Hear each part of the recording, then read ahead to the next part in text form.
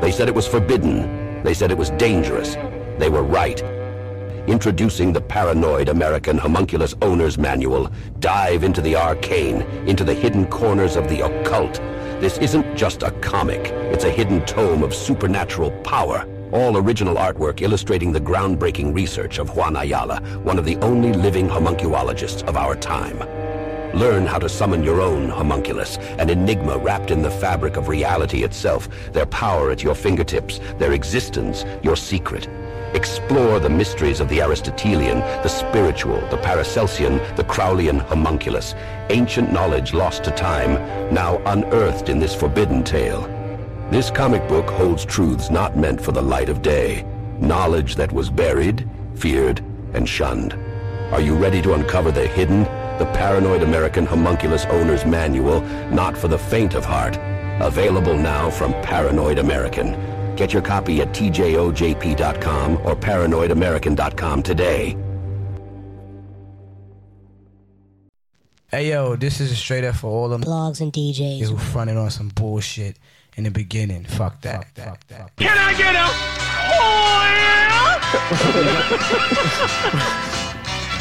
Illuminati confirmed. You have been confirmed. Oh, that's that Illuminati music industry. Illuminati confirmed. How about this? Wanna join Illuminati? Call us. Oh, today. dude. I trust the media. I was Morpheus and I was interviewing a frog. Wait, what the fuck is this guy talking about? I don't know. Illuminati confirmed. I was raped by Bigfoot. Are you being for real right now? I am being 110. Illuminati confirmed. The Dog Star was doing something funky in the sky that night. Bright lights, big city. The city never sleeps. Word up. Look. Yo, in the metropolis, the all-seeing eye steady watching us. Traffic lights on every corner, got cameras and monitors. The city takes no novices, so you better be street savvy. Never fall asleep, the snakes creep gradually. It's hard to keep your sanity, you raise your seeds of family. In this jungle we occupy, forever breeding tragedy. Gun-toting goons put wounds in your anatomy, just to make the cash in their pockets expand dramatically. Shorties running rampantly with no guidance or role models, living their lives like young Tony Sopranos. Cause rappers and crime figures seem to be their biggest idols. I guess that's how the city life influences dudes. Your only prospects are those that Biggie spit in the booth about, selling powder to sniff or getting rich shooting hoops. My advice is to stay away from criminal pursuits and don't let the city's venom taint your innocence of you. Hey yo, for my world and yours, kid, it's all the same struggle. We in the war zone trying to maintain and hustle. Some escape the jungle in search of better landscapes, while others chase the urban life cause they like the fast pace. The city with cats be trying to boost up the crime rate. The city shorties are busting guns till they palms ache. The city, a place they say is hard to succeed at. The city, but still, that's my favorite place to be at. Tenement buildings, bus stops and subways, dudes sitting on the park benches while they puff haze, trying to take their minds away from living in this rough maze. Knuckleheads busting dum-dums while others duck strays, trying to act tough and say they made it on the front page, but that's the routine. This fast life will never lose steam. Drama-filled streets influence scripts on the movie screen. Discretion is advised if your eyes dare to view a scene, but on the flip side, far from confusion and distraction, OGs be on the block, chilling on the stoop, relaxing, watching the drug merchants and consumers interacting. Bootleggers displaying CDs with the music blasting. Outside the sneaker spot where you could cop the newest fashion. Graffiti covered properties sprayed up by the vandals. And basketball courts where kids were nice with their handles. Those are just some brief descriptions of the city-like environment. Yo, for my world and yours, kid, it's all the same struggle. We in the war zone trying to maintain and hustle. Some escape the jungle in search of better landscapes, while others chase the urban life cause they like the fast pace. The city with cats be trying to boost up the crime rate. The city shorties are busting guns till they palms ache. The city, a place they say is hard to succeed at. The city, but still, that's my favorite place to be at. Everybody's on the run, putting in labor and sweat. Either I'm chasing a dream or maybe chasing a check. Some people succeed, but only a few make an attempt at escaping this grand chessboard paid with cement. We trying to see our wages raised to the greatest extent, so we could be comfortable, live stable and content. Cause to carry cash by the fistful, cats are blast they pistol. Materialism got them starving to make they risk low. The streets got their minds held captive, it's that simple. I can tell by looking at the bars attached to every window. Soon as you feel the breeze from the city wind blow, it's like you instantly motivated to go and get dough. That's just the rush that touches you once you dwell in these urban districts. The urge to earn figures at a very absurd percentage. Whether suburban or urban, you could observe the difference. But I prefer the place that gave birth to my existence. Hey yo, for my world and yours, kid, it's all the same struggle. We in the war zone trying to maintain and hustle. Some escape the picture better landscapes while others chase the urban life, cause they like the fast pace. The city, where cats be trying to boost up the crime rate. The city, shorties are busting guns till they palms ache. The city, a place they say is hard to succeed at. The city, but still, that's my favorite place to be at. The city, the city. Bright lights, big city, city. The city never sleeps. Bright lights, big city, and the dark alleyways. Damn, we were on a 9-hour podcast the other day, huh? 9 hours? What are you talking about? Mark's podcast is 9 hours for his 200th episode. Oh, yeah. Bro, that's pretty significant. What's significant? This dick, son. Funny. Okay. What? You ever heard of the book The End of? What? Oh, what's that? The End of This Dick?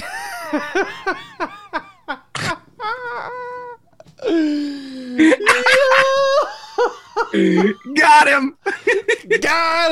Listen, if you want me to cop along and laugh along, lay off, okay? Dude, you ever heard about this book? Yo, how the fuck do I not have that sound? Got him. I'm gonna fucking get that one right now, dude. Oh my god, this is already off to a crazy start. You guys are in for a treat. I thought we were gonna be talking to that Scottish guy. He blew me off. Swag.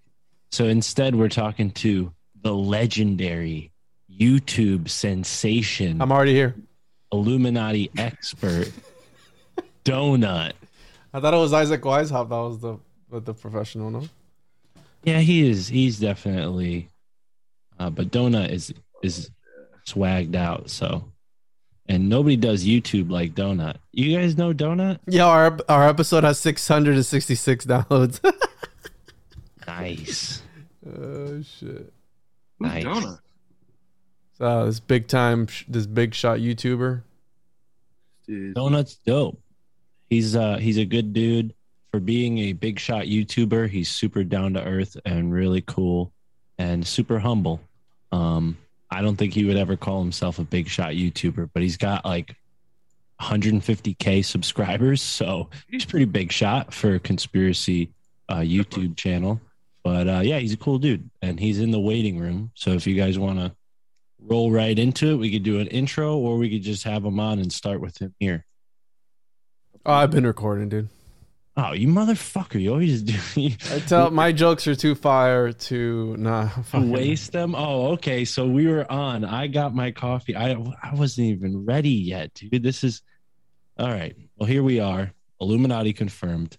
If you want to hear the extended intro, go listen to the One-on-One podcast, because Juan hit record before I did. So maybe you'll get more out of that version of this episode. Maybe not, because I don't find Juan funny. But yeah, me neither. You know what I do find funny? I find life to be very funny. And today's guest synchronistically was able to join us in the nick of time, because we've had 2 guests cancel on us in the past month. I think the reputation of the show is proceeding itself. People might be a little afraid to get on the show, but today's guest, he is not as much in the hot seat as maybe other guests have, because in my opinion, I could be wrong, but in my opinion, DoeNut is the bane of the Illuminati. He is not a part of the Illuminati. He is what they despise. He is someone who's exposing the Illuminati. So I'm excited to bring him on. Here he is. Chris, Juan, you guys have anything to say before we start chatting it up with our man DoeNut here? Yeah, we're here and we're queer, so I'm ready to go, dude. Right on. I love bear's claws, personally. You know, all donuts all equal, like except for the cream filled ones, not for me. Okay. Those are my favorite, the cream pies. I love those. That's how you got so many kids. Puerto Ricans is crazy, bro. Oh my god. No cap, son. No, not a DoeNut in live here in the laboratory that is this Illuminati confirmed Zoom meeting. Illuminati confirmed. We have our Illuminati smasher, YouTube crasher, crashing into this episode. DoeNut, what's up, brother? We're already recording. Yo. How are you? What up? It's DoeNut. I'm doing fantastic. Thank you so much. Thank you for the opportunity to be here talking about my favorite topic, the Illuminati. Well, and I know it's your favorite topic, so it worked out perfectly. We were originally going to have a guest from Scotland who's allegedly possibly a member of the Illuminati. But when he found out about our show, I think he canceled. Maybe he was scared, and he should be, because guys like you are joining forces more and more to expose the Illuminati. So I don't know. I mean, maybe I'm putting the cart before the horse here, guys, but I don't think we're going to end this episode thinking DoeNut is a part of the Illuminati.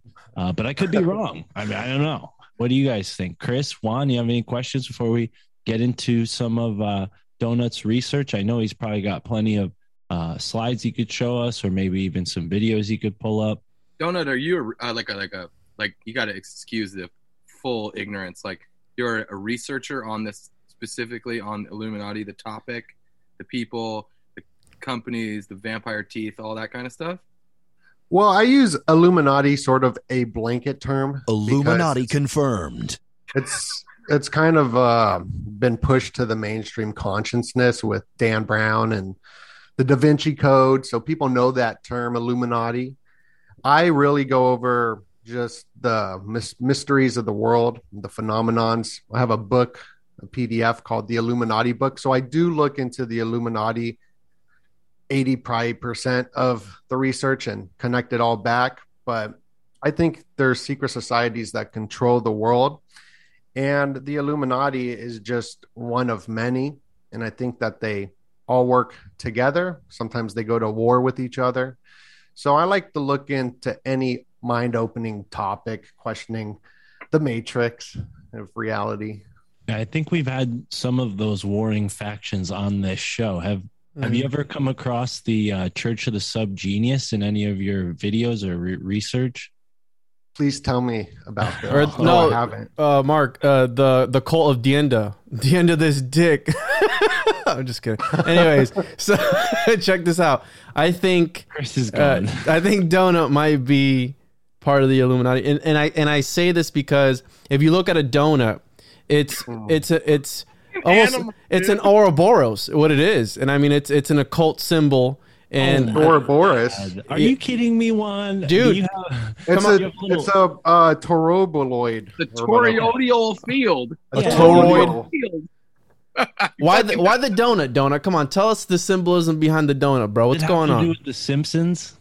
Well, I was working at Costco, really broke, and I had this really crappy phone. And I was trying to make music videos, and whenever I came up with a cool idea, I'd put it down in the phone. And I was like, it'd be cool to write DoeNut, like dough, like money, or dough, like dodo, like weed or whatever, and just play it on words like that. This was the time the Odd Future was coming out, so donuts were pretty hot in the hip hop world. Did you forget about the birds? The birds aren't real. That one, or no, dodo bird, you silly goose. Oh, yeah, or yeah, so the Simpsons don't too. Yeah, but no, it was all about the money, dough, and hip hop, and mixing it together and rebranding myself. I was working in California doing music videos, and I learned about branding, so that's how I got that name. Yeah, we have a connoisseur of brands here. Christopher has had some brands under his wing before. And so what do you think of the title Fart Boys for a brand? Very, very universally appealing, don't you think? Fart Boys? Yes. I was part of a gang called Horse Poop Gang. You want to go to war, dog? Oh shit. Well, Horse Poop Gang, we're not about war, bro. We're not about war, but when we ride on our enemies. That shit is gay, son. I'm just kidding. Listen, okay, DoeNut, tell us. Oh, so you know, like how everyone's saying that's sus? What? Yeah. Do you know? I guess that comes from saying that's gay. Sus actually means gay. Sus means suspect. It's suspect. Sus Yeah, is no, that's what I thought too. But Yeah, but it's before it was sus. suspect. It's it was sus. Yeah. Juan is on one, bro. Dude, Juan is coming in hot. I've dude. had too much Last coffee time we today, talked- bro. I'm sorry. Don't excuse it. Keep it going. Yo, coffee and donuts, son. No donuts here, bro. Only cream pies. I always thought it was suspicious, not suspect. Like something is sus, it's suspicious, but it could be interpreted many different ways. My friend Mike. Wait, hold on. Where was you going with the whole sus being gay thing, though? This is gonna get crazy, dog. Oh, so like there's this like sus. That's where it comes from. Kind of like how the F word. I don't want to say it, but where a cigarette, comes from. Yeah. No, don't worry about that. You could say whatever you want. We'll Like a bleep it. faggot, you mean? Yeah. Juan will say it for you. He'll turn into a sound button and yeah. Yeah, but like this is like being like, yo, gay means a bundle of sticks, or like, you know what I mean? Like the etymology of words, like definitely has something to do with like, Right. we talk wild shit like all the time. So like I think it makes a lot of sense. We all like hip hop. We get it, the double, triple entendres and this, that, and the other. But do you think somebody in like 1890 was like, we're gonna change the word sus to mean gay? You know what I mean? Like we're gonna trick all these motherfuckers. They're gonna be out there saying gay, gay, gay, gay, gay, and not even know it, dog. Like Well, people used to say, I'm so gay, like happy, gay Like, meant happy. Why does exactly. Gay meant happy, and everything gets corrupted in time, and it's fun to go back. Like even the rainbow symbol goes back to some Bible stuff, right? And like today, it's like the opposite of that. So things do change, and it's fun to watch things change. That's what I'm really into. I like learning about the stories that we're not told, the stories that kind of grow. It's fun. It's fun to learn. And I feel like the schooling system just never taught interesting stuff. Makes you, since the second grade, what they do is they stop all creativity, and you get the hour of recess after the Pavlov dog bell tells you where to go. And I kind of had a resentment for a while with learning, because I love to learn, but I stopped learning because of the damn school system, which is designed just like a prison. So yeah, words, meanings, I think it is connected in a big way with changing the words and the meanings of stuff, for sure. Like it's just gets us confused. Bro, it's like what Juan said earlier. I think this is totally correct, on point. I totally agree. It's like a cap system. They cap these fucking I'm always kids. on point. They just think that they can't never do shit. And they go to school in a place that's built the same way as a prison, with teachers that tell, like when I was a kid, they told me I talked too much, but that I wasn't very communicative. It's like, bitch, the fuck you just said up, down. I agree with that teacher. I was gonna say, nah, bro, you got to listen. You got to listen. I like your question though, Chris, because we got a story out of DoeNut that I didn't expect, which is how you came up with that name. And I find it interesting that you worked in the hip hop world, because the Illuminati seems to be Illuminati confirmed. a very deep ingrained theme within the hip hop community. Not all artists touch on it, but a lot of big artists hint at it. Some maybe lesser known artists just flat out talk about it in their raps. So was that part of your initial inspiration to get into this type of research, like hearing hearsay in the rap community, or were there other inspirations? Because you've talked to Jordan Maxwell. I mean, rest in peace, Jordan Maxwell. I mean, clearly you have, a good selection of people that you've learned from. But when did this start? What was the first spark of inspiration?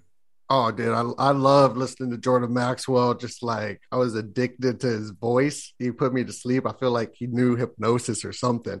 But it would go back probably to the punk movement, Dead Kennedys. Dead Kennedys would talk about. I saw Jello Biafra live right after September 11th. Speak out of punk concert. California Uber Alice, like listen to any of that shit for Mark and Juan if like you guys aren't like familiar, dude. All that Jello Biafra shit that DoeNut's talking about. I'm not that old, that's why. bitch. You need to do your goddamn homework. Yeah, so like California Uber Alice, Frankenchrist, he had like the way that he put out messages. This dude ran for mayor. Yeah, and he said everybody, I believe it was in California or something, in some district, maybe Berkeley, but everyone would have to wear a clown suit at 2 a.m. and they'd be like, yo, that's ridiculous. And he's like, it's no more ridiculous than what's going on right now. So he would say all these truths. He'd go on talk shows and he would talk about satanic symbols and just weird stuff against the whole Tipper Gore stuff that was going on, where they wanted to censor everything, kind of like what's going on today with Andrew Tate. Andrew Tate's doing that Illuminati hand sign. I don't know if you saw his new video. He got banned and he's doing the Illuminati hand sign that I do on my book too, you know. Let's see it. I gotta pull it up. I don't got the PDF with me, but I do it and I get trolled a lot. The hand sign. What is the hand sign? Is it what Juan just did, like the Hove? Yeah, but it goes downwards because it's a vagina. Ooh, okay. So it's like the inverted feminine energy. Pussy. Yeah, and then you see Trump do it too. And if you look at Trump Tower, it's even built like that. Like so there's bricks underneath it. Not to cut you off, DoeNut. Hey, hold up. This dude just said Trump Tower is a huge pussy. Hear me out, bro. Fucking hear me out, dog. I got some DoeNut. I got some shit I want to spit. You said the two guys that argue in that booth in the Sesame Street, like Matt and Nate, they're like, no, you shut up. So yeah, architects are magicians, right? Because Chris mentioned that schools are built a certain way. There's a reason why they make cookie cutter neighborhoods nowadays, because back then Vitruvius, you don't know about that, Chris, all right? Just hear me out. Vitruvius talked about how your man, how you're Vitruvian, dog. Well, that was Leonardo da Vinci's, but Vitruvius, that's modeled after that. So what ends up happening is certain rooms had certain effects on people, and they were meant to evoke certain emotions, and certain architecture was built for different hierarchies. So back then they would build your home according to your social status, right? If you were a peasant or if you were a royal, whatever, your house would be built to that. The reason that they built these schools a certain way, it's to harvest energy. And architects, they are in some sort of way, and they were regarded back then as magicians, because they do practice some sort of divination. They do have to predict the future in a way, because when they're building a building, you have to be able to predict how that land is going to be able to hold the foundation of that building 100 years from now. So you're telling the future. That's divination. So when these buildings are shaped a certain way, it's to evoke a certain feeling, or to the law of correspondence. It's supposed to bring forth these archetypes and these ideas and evoke that energy. So that's why it's shaped like a vagina, because again, it's back to the womb, back to the Virgin Mary, back to this feminine archetype, back to what that leads back to the reptilian worship, because snake worship, right? The snakes, they don't need a male to reproduce. So that's why the snake symbolism has been around with these guys, and that's the whole reptilian thing, because the snake doesn't need a partner to reproduce, and that was the whole virgin birth type of shit. So it's all linked back to that feminine archetype, and that's why Trump's tower or whatever looks like a big fucking vagina. You know what I mean? That's very interesting. I Have never you heard knew of that before? No, that's dope. Yeah, I'm wondering maybe if that connects to the whole recent event that took place with Trump, but that's something with else. Mar-a-Lago.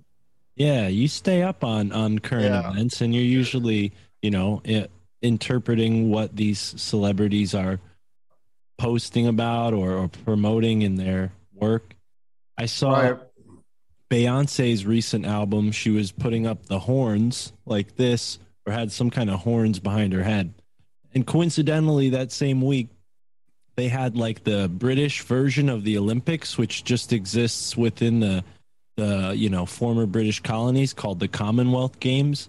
And the symbol was this huge, massive bull. It looked like a steampunk, with metal and gears, and it was clearly Moloch. And then Beyonce puts out an album, that same time. So I know maybe I'm jumping in with the Commonwealth Games. So this goes into some dope shit that you would really like. So Commonwealth was rebranded from British Empire to Commonwealth, right? Because John Dee, who did all the magic, the magician stuff, shout out to John Dee.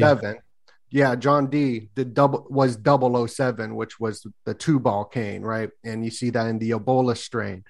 Well, that ceremony that went on, it was the beast. That's what they called it. That bull was the beast. And it's funny because Prince Philip, or whatever that guy's name is, who he played 007 when he went to it. He drove the 007 car. Wow. So like there's this funny connection to that, because propaganda, they just changed the terms, as John D coined the term British Empire. And also talking about the serpent, I'm going to be kind of all over right here, because you're talking about how like the serpent, I didn't know about that, about how they can reproduce without the male. That makes a lot of sense.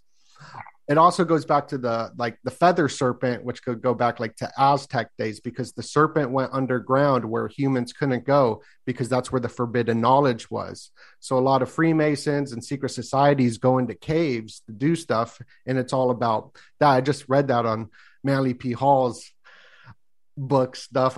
I've been researching up. The fuck is this guy? Juan, can you not interrupt our guest? My podcast intern who's joining me. I hired him to sit in on every podcast I do from here on out, and he was late. So please, DoeNut, continue. Sorry, for the love of God, Juan. Sorry, DoeNut. I'm his intern. I forget where I was going with that. So the serpent, these secret societies go underground into caves because it simulates the womb.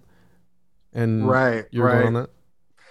Well, there's something you were talking about earlier I wanted to talk about, and I forgot. The Commonwealth Games? No, it was before that, but Juan's Trump Tower thing. Well, also the Commonwealth Games. If you look at I don't know what they're called, the sigils, the language that John D created, you could even see that within the Commonwealth Games. It looks just like the Colorado, right? Colorado got the C and the little circle in the middle, just like the Commonwealth. Well, that is the moon and the sun from when I look at it and look at John D's sigils that he made of the Luna and the Sol, the sun and the moon. It's like them together. Are you talking about Enochian or the Monas Hieroglyphica? I think it's Enochian. So Enochian, yeah, is the alphabet that he never actually called it Enochian. That was the Golden Dawn. The Golden Dawn adopted the system incomplete because Crowley did take his system from Edward Kelly. I've studied Edward Kelly and John D. We can tell one a lot, so I know a little bit about it. But the whole sigils thing, it goes back. They also try and emulate the tarot cards, right? Because the tarot is supposed to be the journey that the soul takes. It's symbolically showing illustrations of this, of the hero's journey, if you will, of where the soul goes. So they also emulate these cards, right? And it goes that these things are super ancient, and they go back to since the beginning, since Sumer time, since Mesopotamia. You brought up cards, and I want to reset because my intern is here. He's not just my intern. He's Luke Mitchell, host of the Upside Down World podcast. And Luke, you missed us introducing DoeNut. And today we're going to be talking about the Illuminati. Of course, this is Illuminati confirmed. Illuminati confirmed. So anyone can be confirmed at any moment in time. We don't know. It might happen during this episode. Chris might turn into a full-blown vampire. I don't know. But you just mentioned cards, Juan, and I want to ask DoeNut about something. You analyze these events very often. You're putting numerous videos out on YouTube, weekly, monthly. Do you think there's any truth to those Illuminati card games being like predictive programming? Have you seen examples of that? Because Juan sure does. Cards, and I'm like, I mentioned the Church of the Subgenius earlier, and they're like loosely related to that card game. So I've been trying to come full circle on some of the topics. We don't want to go too far all over the place. That's why I have my intern here. He's going to fire jokes at Juan whenever he gets out of hand. That way I can focus on producing the show. This is we're inviting the audience to produce the show with us. So we're showing them a little bit behind the scenes here. Well, like where things come from, why it's so fascinating, like what we were talking about in the beginning, how we even have the poker cards that are emulating, I believe, the major arcana. I don't really know too much about it, but I grew up playing with those poker cards. So it's like that was deep in my subconscious mind for a long time. Why do people love gambling? And even gambling places are in like sacred territories now, at Native American, like sacred spots, probably. I don't know, maybe. No, you're right. I can agree with that. I've done research into that slightly, but the Mohegan Sun Casino in Connecticut is pretty well known. They bought a location on the Susquehanna River and built this huge new casino at this special location on the Susquehanna River. So you're right. They do that. So just like with the whole architecture thing, like there's so much connections to everything. But with the Illuminati playing cards, what I looked at was the Donald Trump card, right? How you got this guy who says, there's a certain word that it says on the Donald Trump card, and it's not Donald Trump, but it looks just like him. And it's the enough is enough card. And he says enough is enough like a few times too. So it's kind of like, whoa, what's going on there? So there is something up with that for sure. So that's like Biff in Biff Back to the Future, remember? Mm-hmm. Right. Yeah. Fucking crazy, dude. Yeah. And then you got Ghostbusters, and the architect was made the building so that the fucking demons could come in, remember, in the first one? Right. I'm looking up a card right now. It says terrorist nuke, and it looks like it has the 9/11 buildings on the front. Is that a card in the actual deck? Let's also, these cards were published in the 70s or the 90s, so Trump was around. Yeah, that's 93, I think. 93. This one to me is egregious. I mean, there's just I don't think it could be any more spot on. You see that? Oh no, yeah, you can't see. It's too small. Oh. Yeah, so we got a lot of nuke stuff being talked about in the news right now. So they raided Trump's Mar-a-Lago, and Mar-a-Lago means from sea to lake. I just like those terms. And why was he raided for nukes? And the PSA came out with the nukes. The day that he was raided was his text number. So if you look at his text number, it's 88022. And he was rated on 8/8/22, 2022. So that's fascinating. That's the Lionsgate portal. They took these documents from him, which were 15 boxes, and the 15 could be 5-1 in reverse, like the Illuminati number. After they took this 15 boxes, he came out and said, Obama's got 33 million files, though. So you got this 33, this 5-1 number popping up. But why are they going after the nukes? I'm on this new theory that the fake alien invasion of holograms, Project Bluebeam, will actually be an holographic atomic explosion where it won't even be a real nuke. It will actually, because nukes are kind of like, are they even real? Was the moon landing real? How did they film that? How did they live stream that back then when I can't even keep a good connection on a rainy day? Well, to add to that point, I feel like the elites as a whole, they do things to manipulate people, but not when it affects themselves. Like they're not going to release a virus they know, even if they did not release that virus. They're not going to release one that could potentially fuck them up. Like they're going to release. They don't live on this dimension, so it doesn't matter to them. Flu, like there's fallout from a nuke. They're not going to just fucking drop 20 nukes and then. Yeah. So they got weaponry, kinetic energy type rod of God weapons where it's the same as a nuke, but with no nuclear fallout. So why wouldn't they just do a holographic explosion and use one of these rods from gods to wipe everybody out with no other fallout? Like, how did they film the footage of the nukes wiping out those homes? You've seen the footage where the nuke blast goes and it wipes everything out, but how is the camera not the camera? I don't understand. And stop. Got it. And go in there and get the camera. I think they had the camera behind like a welding mask, like 20 welding masks. Like they had it in a bunker, probably. If I had to take a normie guess. Right. That's a good guess. Yeah. Well, it's interesting the way that they set up these bunkers with mountains and structures like that, like in Colorado. But I've been looking into the holographic stuff because David Icke always talked about it. And I was reading the holographic universe.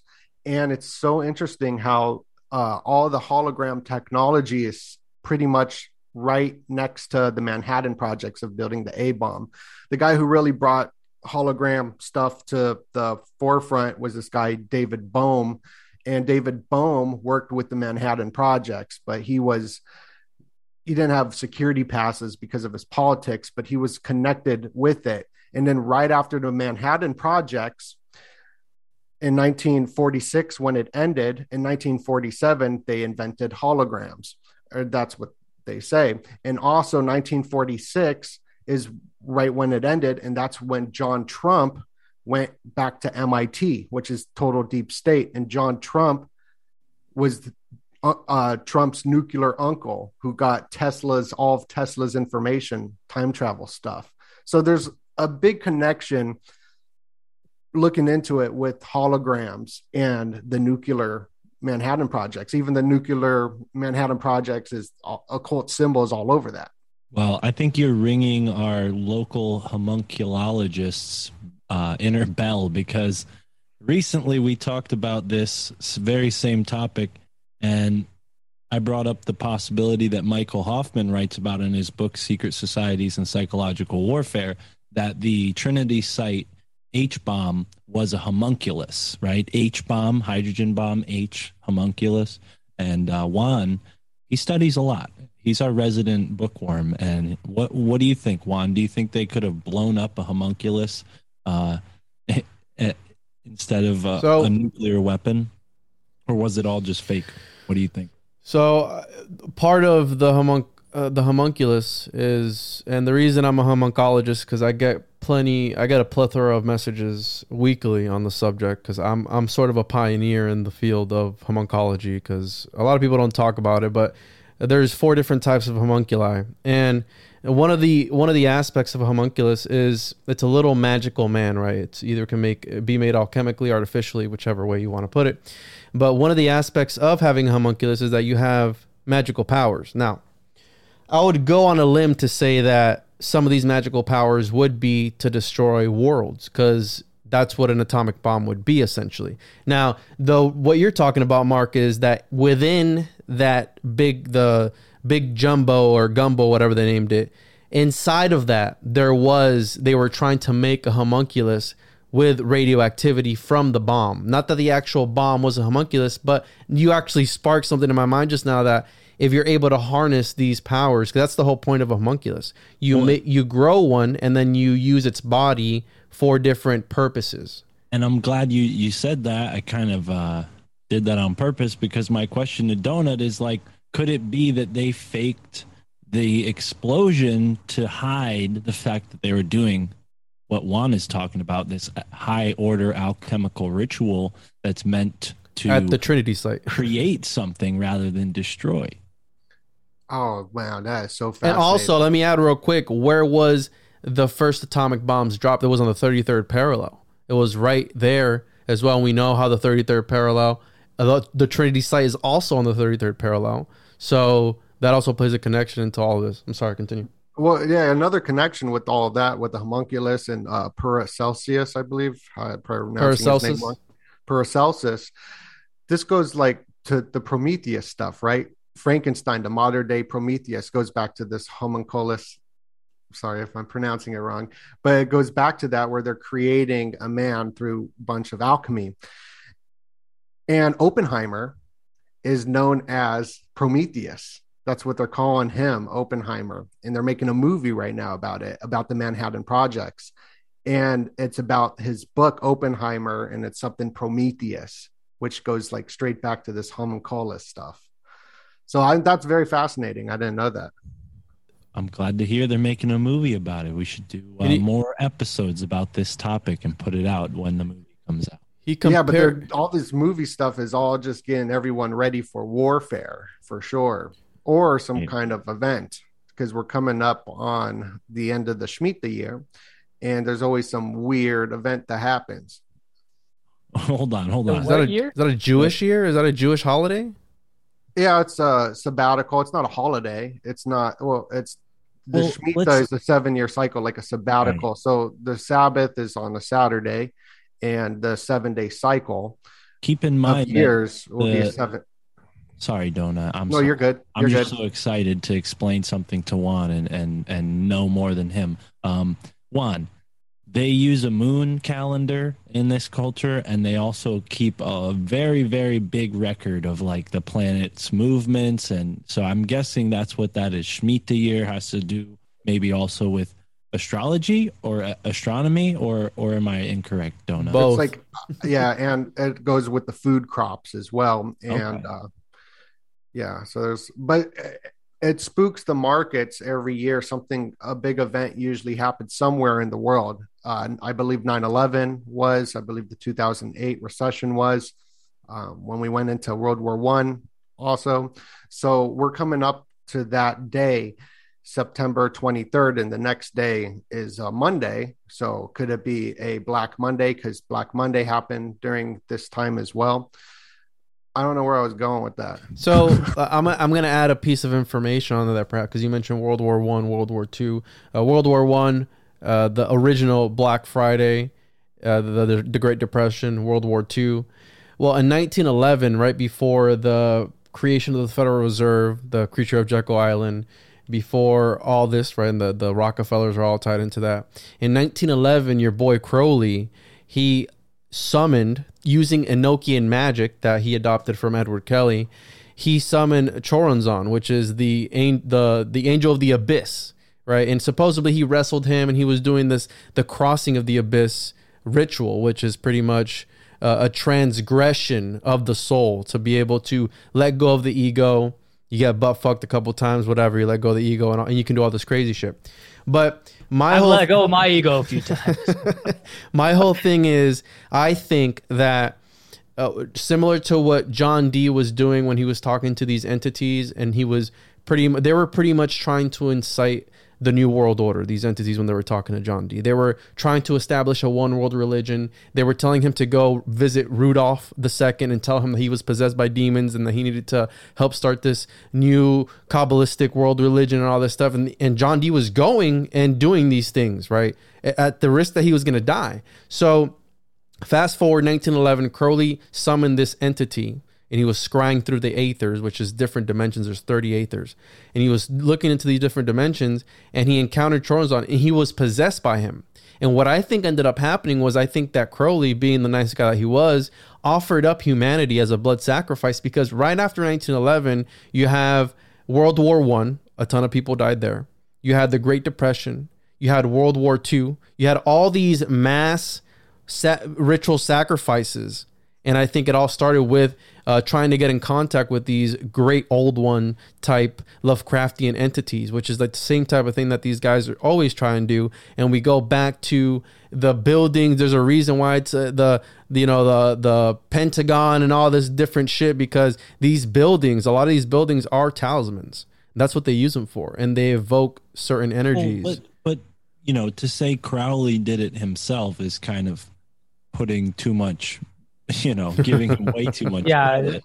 What do you think? I was also gonna say, like, wouldn't World War I and World War II have been considered like kind of almost light wars in comparison to wars that happened previously? I mean, they were like cross continent wars for a reason. I know, but if you're thinking about Genghis Khan, it's civil wars and ancient wars. Yes, sure, those people killed. In the scope of history, it's nothing compared to like a volcano erupting or a meteor hitting the planet. So yeah, there's definitely been more. But who's counting, right?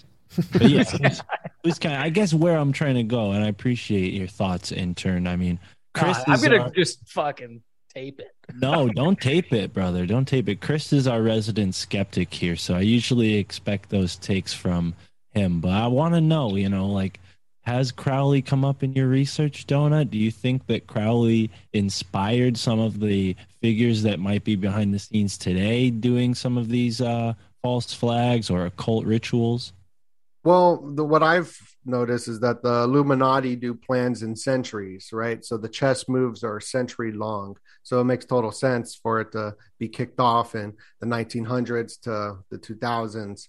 In the 1900s, it was such a fascinating time where it brought in psychology, right? You got Freud and whatever, and bringing in that whole subconscious. And where mind control comes in from the 1900s to where we're at today, where our cell phones are controlling our minds and manipulating our emotions through technology that we don't even really understand, except for we could kind of feel it.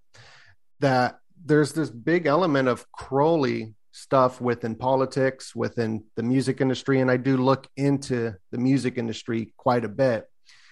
Hannah Montana, her movie takes place on Crowley Corners, for example. So you see this element of Crowley in the rocket programs and religions and music. So Parsons.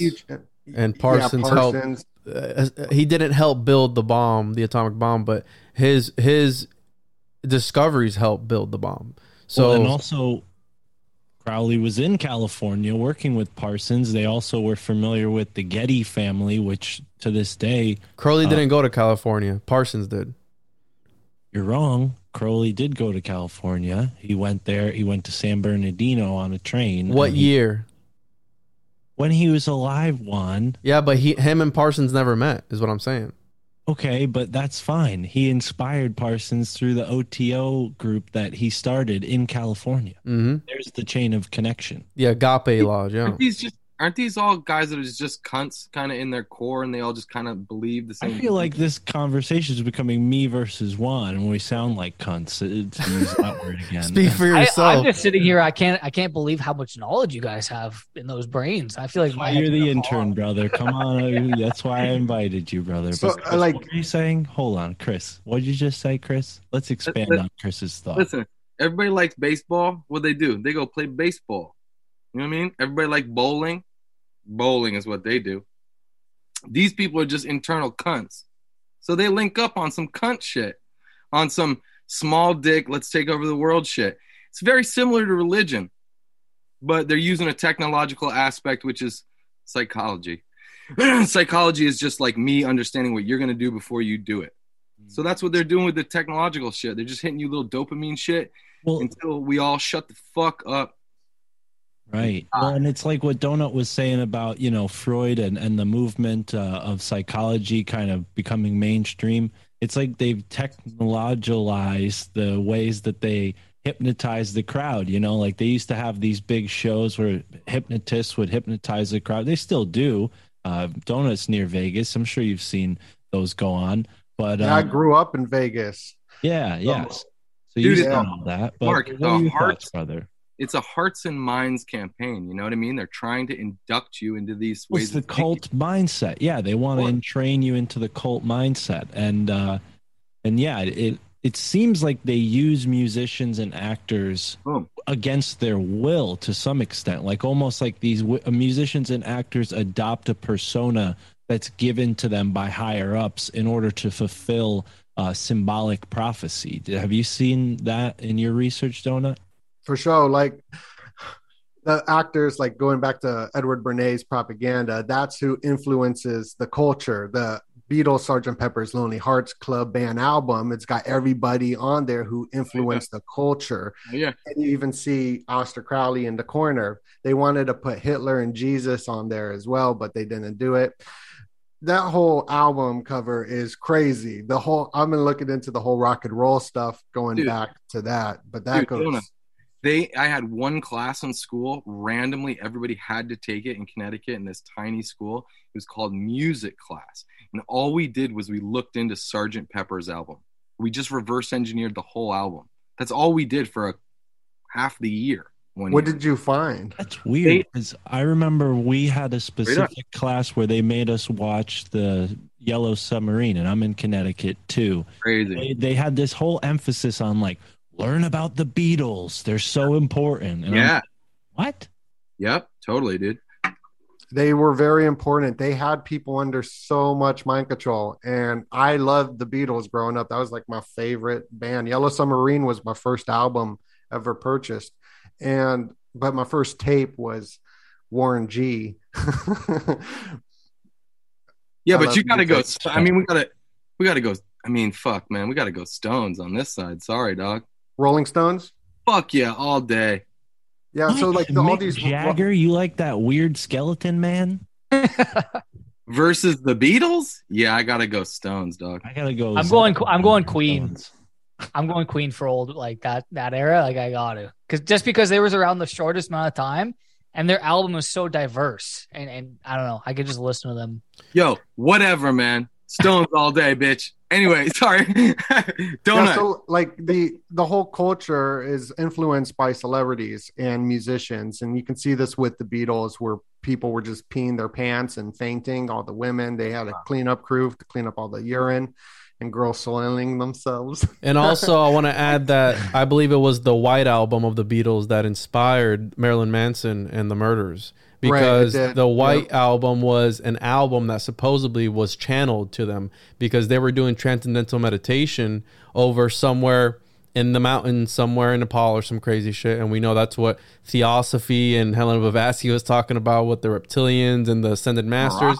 They were over there, and the White Album is the one that came forth from that because it was channeled. And that was the one that inspired the Manson murders because he was listening to it and he said that something spoke to him and possessed him, and we get the Manson murders. So that's all tied into the Satanic Panic, and we have Rosemary's Baby in there as well, because you got to understand that these occultists, they write stories about certain occult things, and in actuality it's a work of fiction, but it's actually reality because it's and you talked about this with Maverick Matthews, Mark, where they do certain stories as a work of fiction, but in actuality it is occult knowledge of actual events, and they just frame it like, oh, hey, you ever heard of that book Etheropa, DoeNut? It's about the Illuminati initiating this guy and showing him the hollow earth.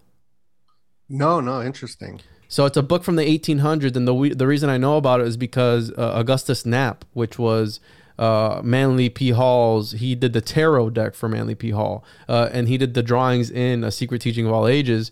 He drew the painting, the alchemical paintings or the drawings in this book, and it's about this guy who is tasked by the Illuminati to go into the hollow earth, and there they encounter reptilians, they encounter mushroom people, they encounter all kinds of crazy shit. And that's also said to have been an actual, not fiction, it's written as a fictional story, but some people say like this is actual true shit, like this guy actually did this or whatever it was. But again, they go back to this whole, it's the revelation of method type of thing, where they'll show you just enough so you know what's going on, but they're not going to give you names, dates, and actual, you know what they say at the beginning of these shows? These names have been changed to protect the identities of da-da-da. Well, they do the same shit in these occult circles. Oh, that's the fucking A-Team. What? Bro, That's the beginning of the A-Team, man. You can't hide on the couch like that. We don't know you're in the room. You like appeared like a. Dude, I was laying on the beach. Dude, crazy. Yeah. Oh my gosh. Yo, DoeNut, I need to know this, man. I've been waiting to ask you. So you worked in the music industry, right? Boom. Clearly some devil shit going on there, right? So yeah, were you ever asked to? Were you ever like say like an artist like Joey Badass, for example? Like if you look at Joey Badass, he's like a rapper that I really like. You know, He wants to eat your ass. What do you say? What do you say?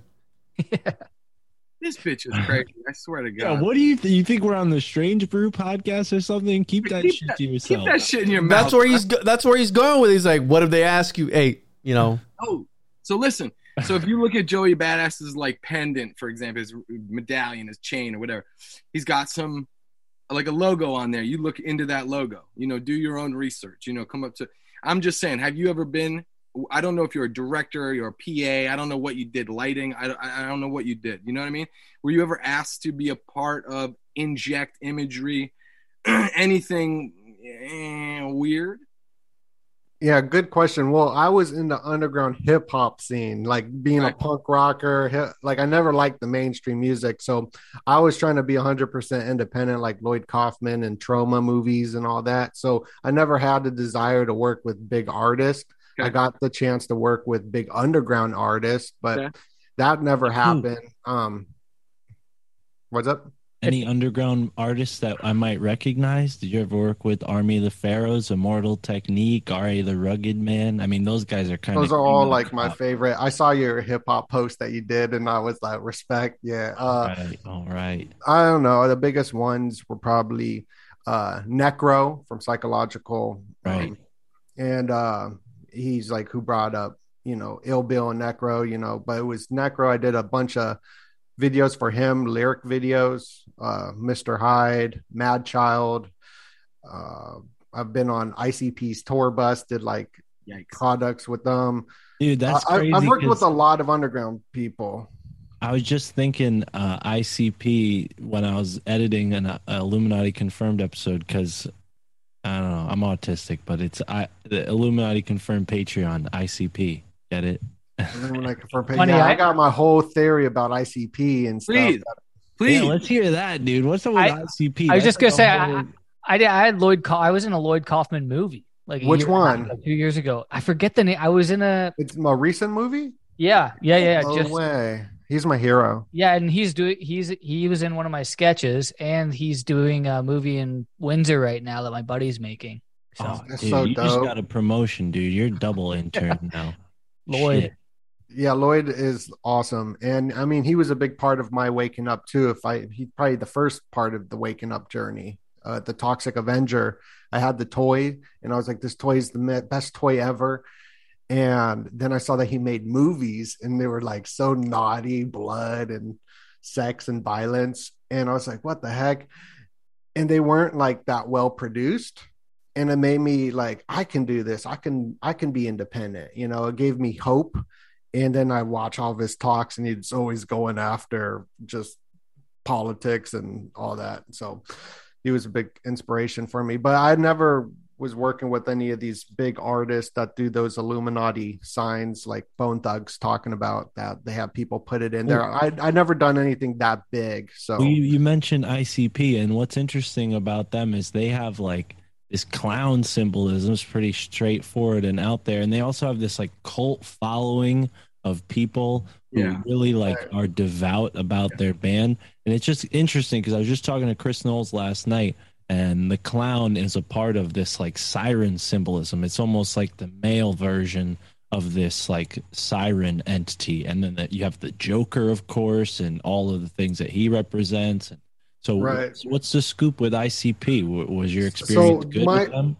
Yeah, so my idea of ICP is like, I never did any music videos for them. I did stuff for Fago Lovers, which did stuff for them. Like, so I was like a film. I did the filming, but I got to be like with them, filming them. And anyway, stop. Yeah. Does everybody else know what that means? What? Fago Lovers? I call it Fuego, but you know what I mean? Fago, yeah. So like Fago, they throw Fago on everybody at the concert because it's a cheap soda pop that is in the East Coast. Yeah, no, Juan and I and Luke probably have never seen Fago in a store. Luke's from Canada. Do they have Fago in Canada, brother? I have no idea. Well, to Mexico. The movie is Shakespearean shitstorm, by the way, just in case. Wait, Luke. Okay. Yeah, I can't wait to see that. Yeah.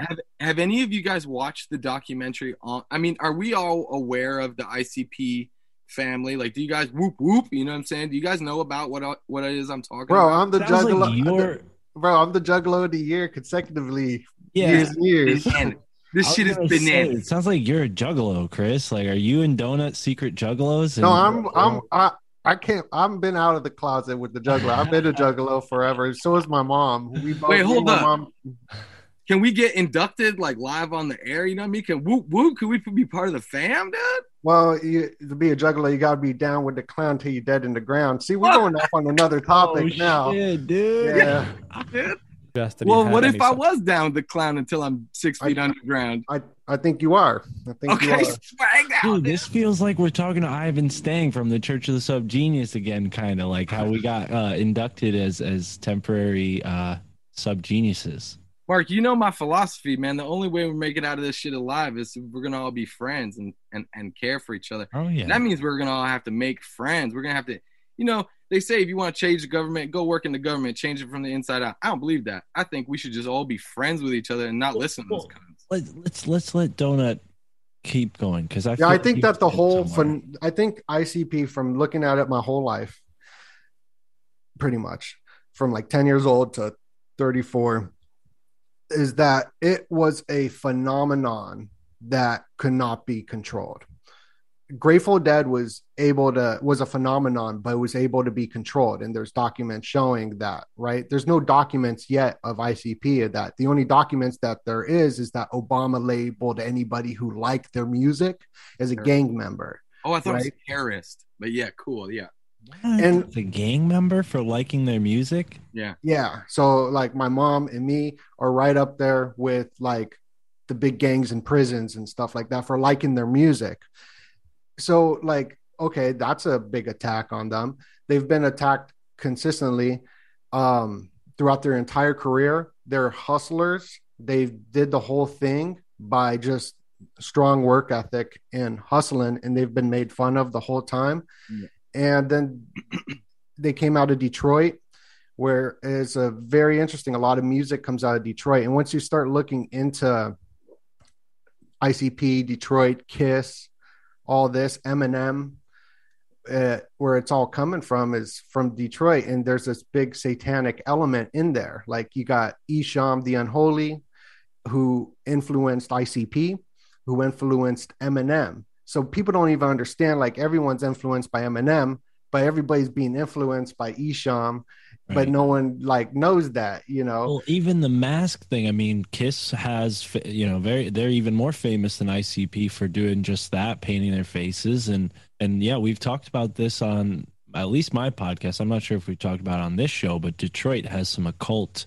elements going way back. I mean, Aleister Crowley famously got into a feud with a Masonic group in Detroit after his plan to merge the Freemason lodges with the OTO didn't go the way he wanted, and the Masons ran him out of town. They're like, dude, you're performing these weird sex magic rituals. We're not about that. We're more about helping the elderly or whatever and doing dark magic. So, yeah. So that's, about the 27 Club with the blues guy, the first person who joined the 27 Club? I'm 27 right now, so I'd rather not talk about it. I got 1 month left. Don't jinx me, brother. But I just think that all this stuff even goes back further than that. I'm just kidding. Tell us about that. If you do want to say more about the 27 Club, who's the first blues singer that died at 27? So he sold his soul to the devil at a crossroads. And is this the same guy that like famously like tells that story of selling his soul at the crossroads? What's his name? I forget his name, but I think one of us has like Rob or something, like Robert. No, it's like Dennis. What's that? Dennis. Robert Johnson. Robert Johnson. Yeah, I knew I had it in my head. Okay, keep going. So he was like the first 27 Club member. So like, I don't know when he came out, but it seems like researching rock and roll, because that's kind of the department I'm looking at right now is rock and roll, because I've been looking at all the recent stuff like Miley Cyrus. She gets sober at 27. Right when she turns 28, she relapses and starts drinking again. You got Ariana Grande, who when she turned 27, she married this really connected billionaire dude who sells real estate for the Royals and stuff like that, so I feel like they try to protect themselves at this age because it is a sacrificial age. But what I was just trying to get at is I think that all that the wicked stuff goes back even further than just in Detroit.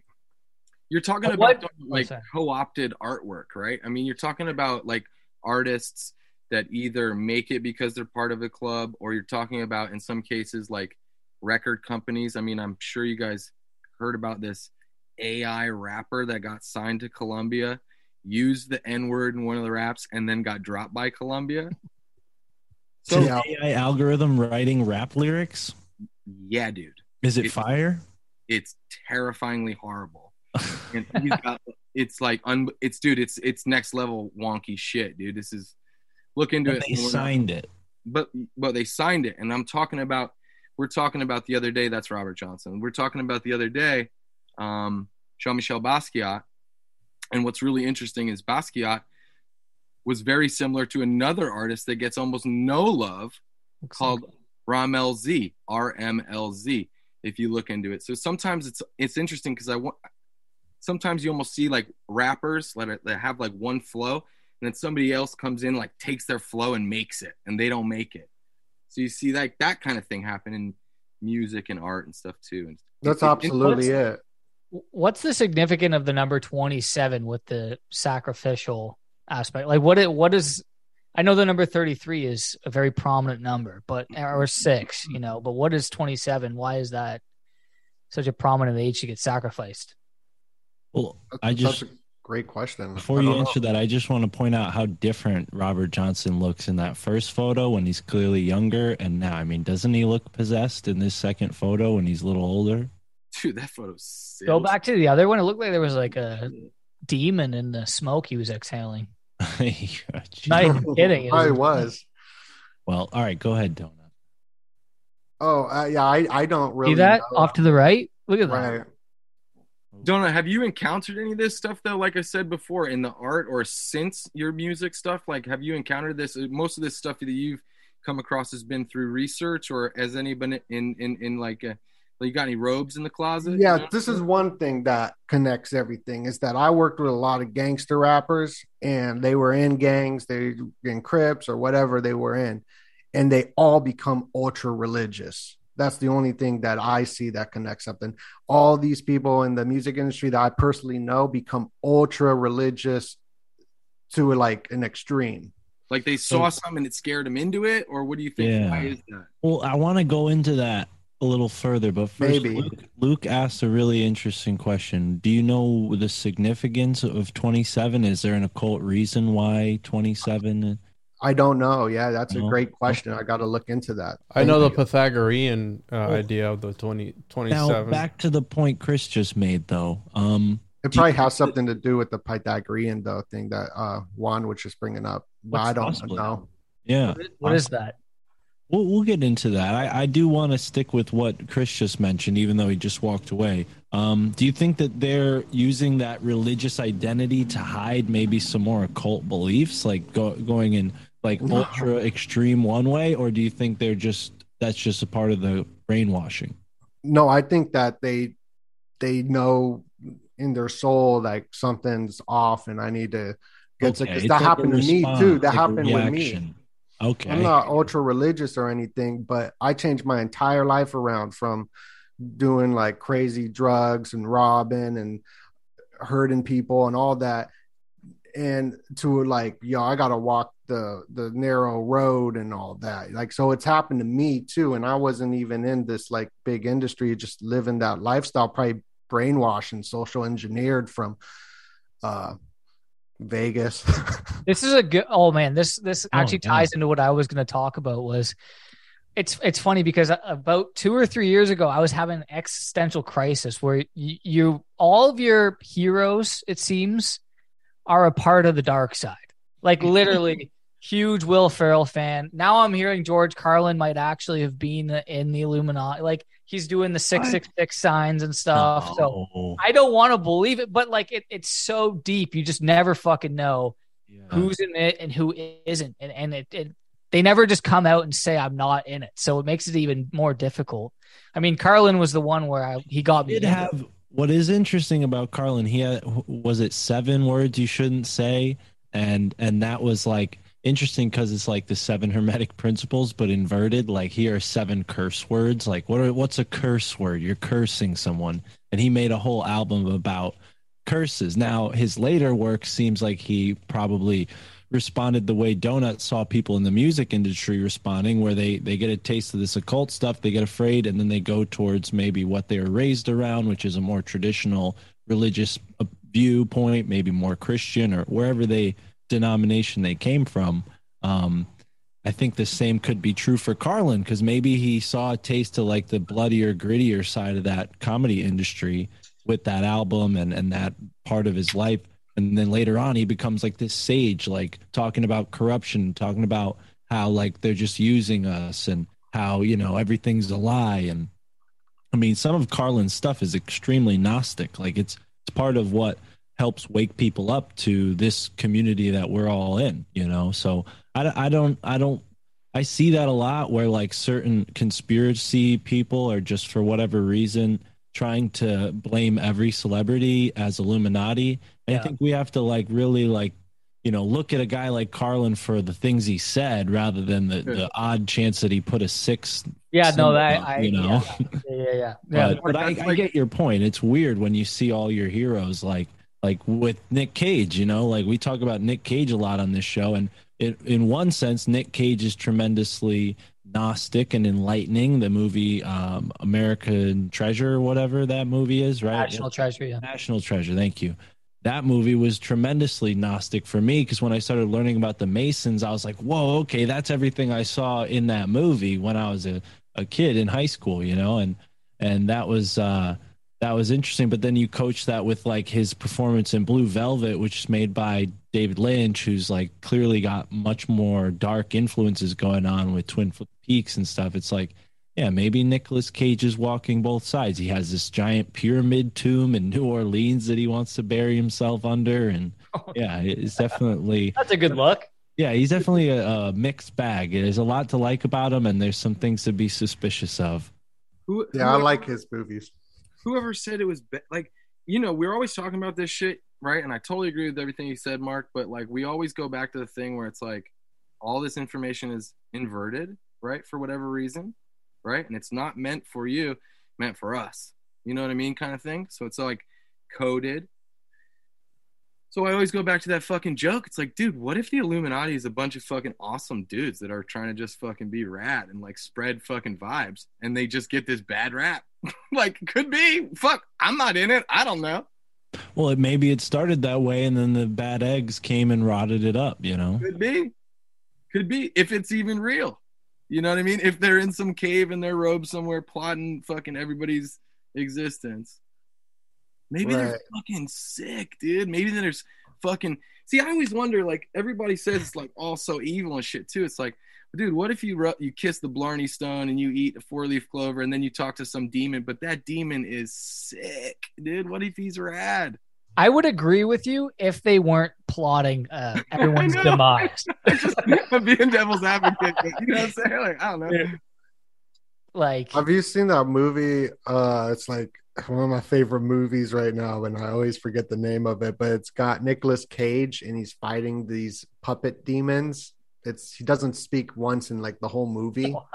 The ones at the arcade. Yeah, I forgot. Yeah. Freddy's Wonderland or something like that. Yeah, the Wonderland movie. It's so dope. Like, it's so horrible, dude. Stop playing. The animatronics. Who doesn't like it? Who doesn't like it? I don't know it. I mean, it was amazing. So I'll explain why I like it. Well, obviously, I like trauma films. So, like, hold on. Tromo, is that a word that, or are you saying trauma? Because on the East Coast, we say trauma. Yeah, it's trauma. So it's trauma without the A. It's an O instead, and it made the Toxic Avenger. Wait, it's a person. Yeah, it's an independent film company. Okay. Because for a second I thought you were saying trauma film, and I'm like, what the fuck is a trauma film? The South Park guys, their first film was with him, and same. Right. Willy's Wonderland. That's what it is. Willy's Wonderland. Cannibal the Musical. Trauma has such a huge influence on independent filmmakers. A lot of them become very successful. Robert De Niro, I believe, was in an early trauma film. A lot of these big stars start off there. Okay. It's a production house or something? Okay. Yeah, and it's been around for 40 years, independent. They don't get any write-ups. They made Willy's Wonderland, and what are your thoughts? No, they didn't make that. Just I like those films, so I really like Willy's Wonderland because it was low budget. It's like indie. It's indie, but the reason I like it so much is that this guy, he doesn't talk, and they're seducing him to be sacrificed to these demon things, right? And he goes in there and he has no fear at all. So there's like all these little spiritual principles in it, though, that was well thought out by Nicolas Cage, probably, that he goes in and he fights these demons, and the whole time he's cleaning. And me getting all spiritual and sober and shit, that I learned that cleaning has a lot to do with spirituality too. And people say cleanliness is clean. Even the idea of having a sound mind, like sanity, sort of is kind of connected too. So he's cleaning the whole time, which is like a spiritual principle for me, the way I look at it. And he's fighting these demons, and he's always taking little breaks too and chilling. And so like there's so much like knowledge, wisdom in that stupid movie that like I really enjoy. That's why it's like wax on, wax off. Because the whole idea, what you're touching on, it goes back to the building thing where aromas have a lot to do with spaces, and aromas are a big deal when it comes to spirits because they say that they don't like the smell of man, and that's why they say burn certain incenses. But the idea of cleansing a room in the Renaissance era, when it came to magic and architecture, was to evoke a feeling within that room, because if you smell shit in a room, you can smell and you know you're in a room, but take that smell away, you have an experience. You know what I mean? You're in the moment type of thing where that explains a lot when it comes to John Dee and Edward Kelly. Exactly. London was covered in shit back in those days. They would just poop in a bucket and throw it in the street. Yeah, and then during the Renaissance and all this era, you start developing sewers and all these systems to evacuate those smells and those things. But when it comes to working with spirits and stuff, when it comes to smells, it's a very big deal. Even John Dee and Edward Kelly, the spirits would tell them that they could smell the sweat on them. They don't want to smell that. And the book of Enoch, when Enoch is up in the heavens with the angels, the first thing they say, they smell, what's the smell? They smell the sperm of Enoch. They literally go, what is that smell? I can smell the seed of Enoch. And that's one of the main things when it comes to working with these energies, that they say you have to not smell bad because it pisses them off if you smell, and it's kind of weird. But it'd be good to be stinky then, right? Because then if you don't want demons to come around, you can keep that stink on that ass. And then I could picture Juan in like a laboratory. He's like a homunculologist. He just got vials of demon semen, just like measuring things and boiling things. Good name for a band. Demon semen. I don't get to talk about homunculus much, so I'd like to know. So I have some questions about the Johnny Depp trial, because I was looking into that and connecting it with that, because there's all this poop. That Damien Eccles shit is deep, man. That's crazy, because she shit on his bed and stuff. She was wilding, bro. Yeah, there's blood and poop and all this weird stuff, checkerboards and cocaine and drugs and sex, and even she was banging Elon Musk. So like there's all these technocrats and elites all combined in this weird Johnny Depp story. And that's what made me learn about homunculus, is that I believe that he was doing experiments with mixing feces and blood and trying to create this Prometheus.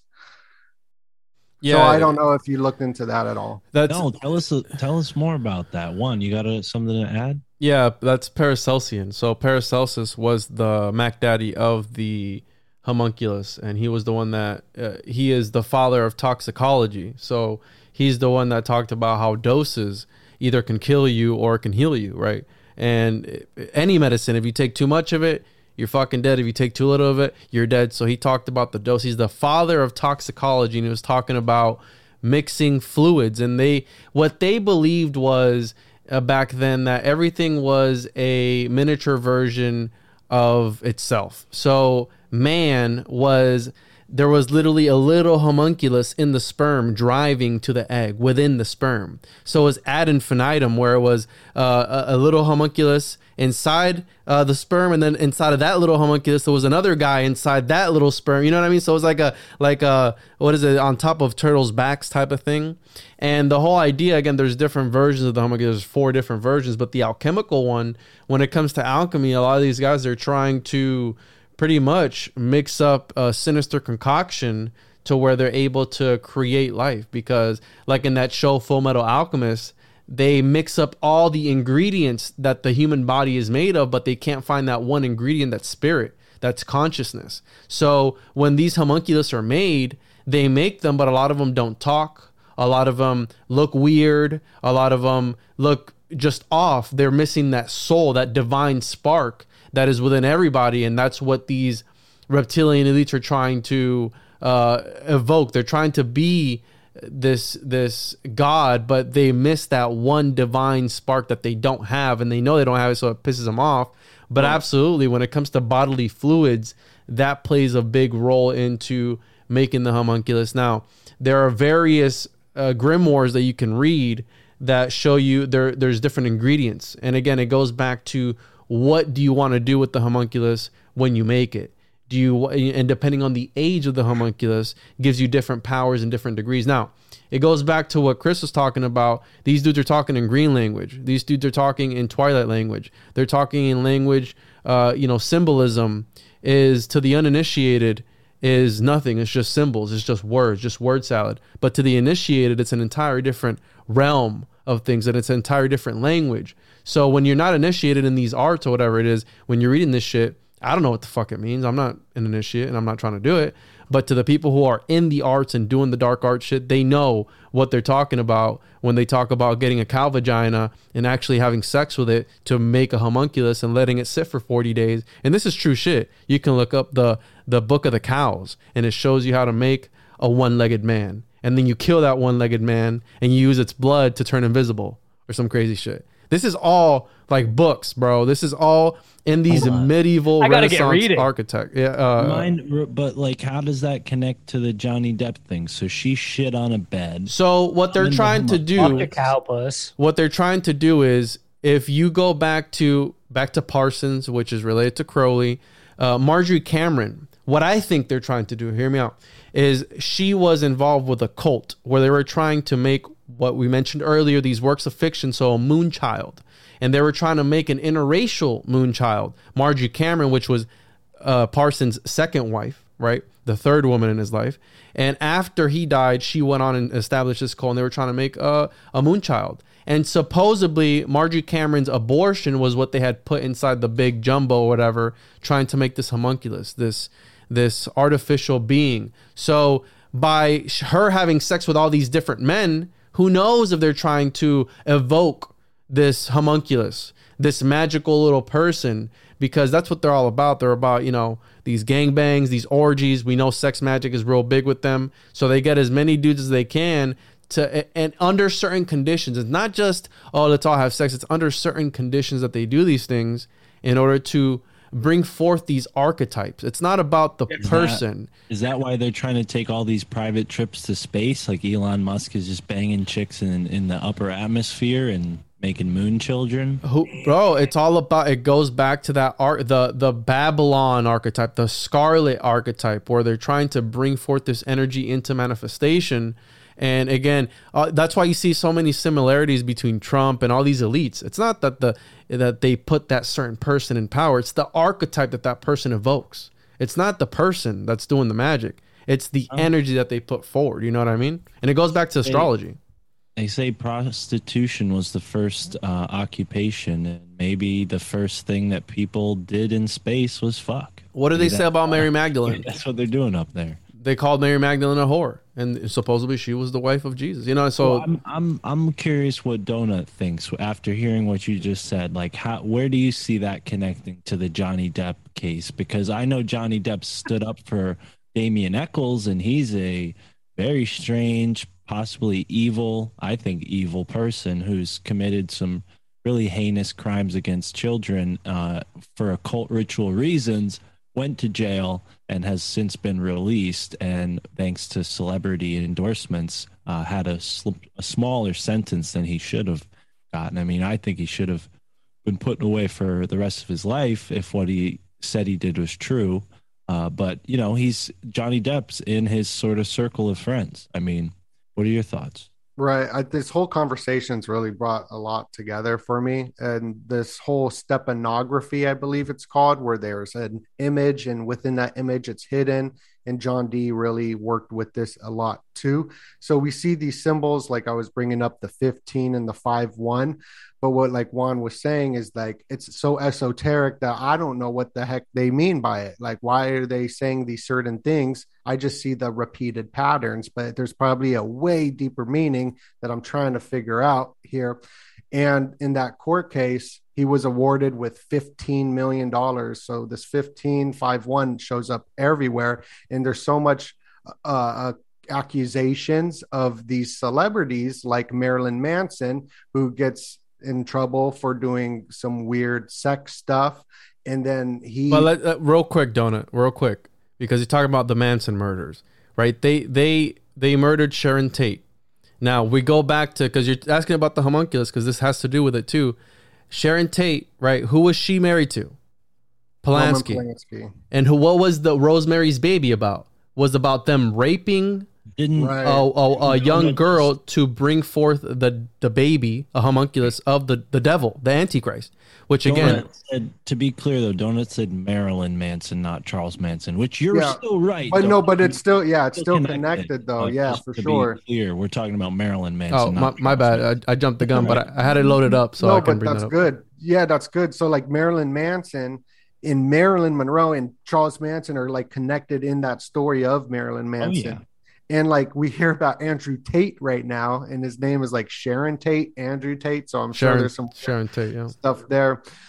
And Sharon Tate was in a movie right before she was sacrificed about her sacrifice. That was called The Eye of the Devil. I haven't watched it, but that's what it's about. So that's very interesting.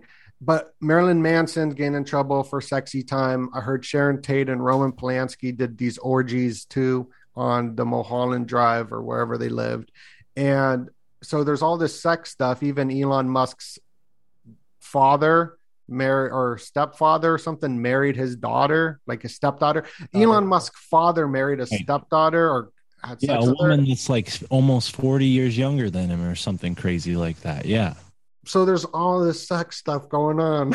Yeah. I call it sex rituals in space because even when Richard Branson of Virgin, right, shot his Virgin up there, and then 9 days later, like the 9 months of a baby, you got Bezos shooting his phallic. It is shaped like a penis up into space. So you got a Virgin that is shaped like a ovary, and then you got the phallic, and it's like sex rituals in space right there. And Jack Parson was doing all this stuff. And I believe he died from an explosion, right? And then that's how they found all of this weird satanic literature, because it exploded and was all over the place, like falling from the sky. And people are like, what the heck is this?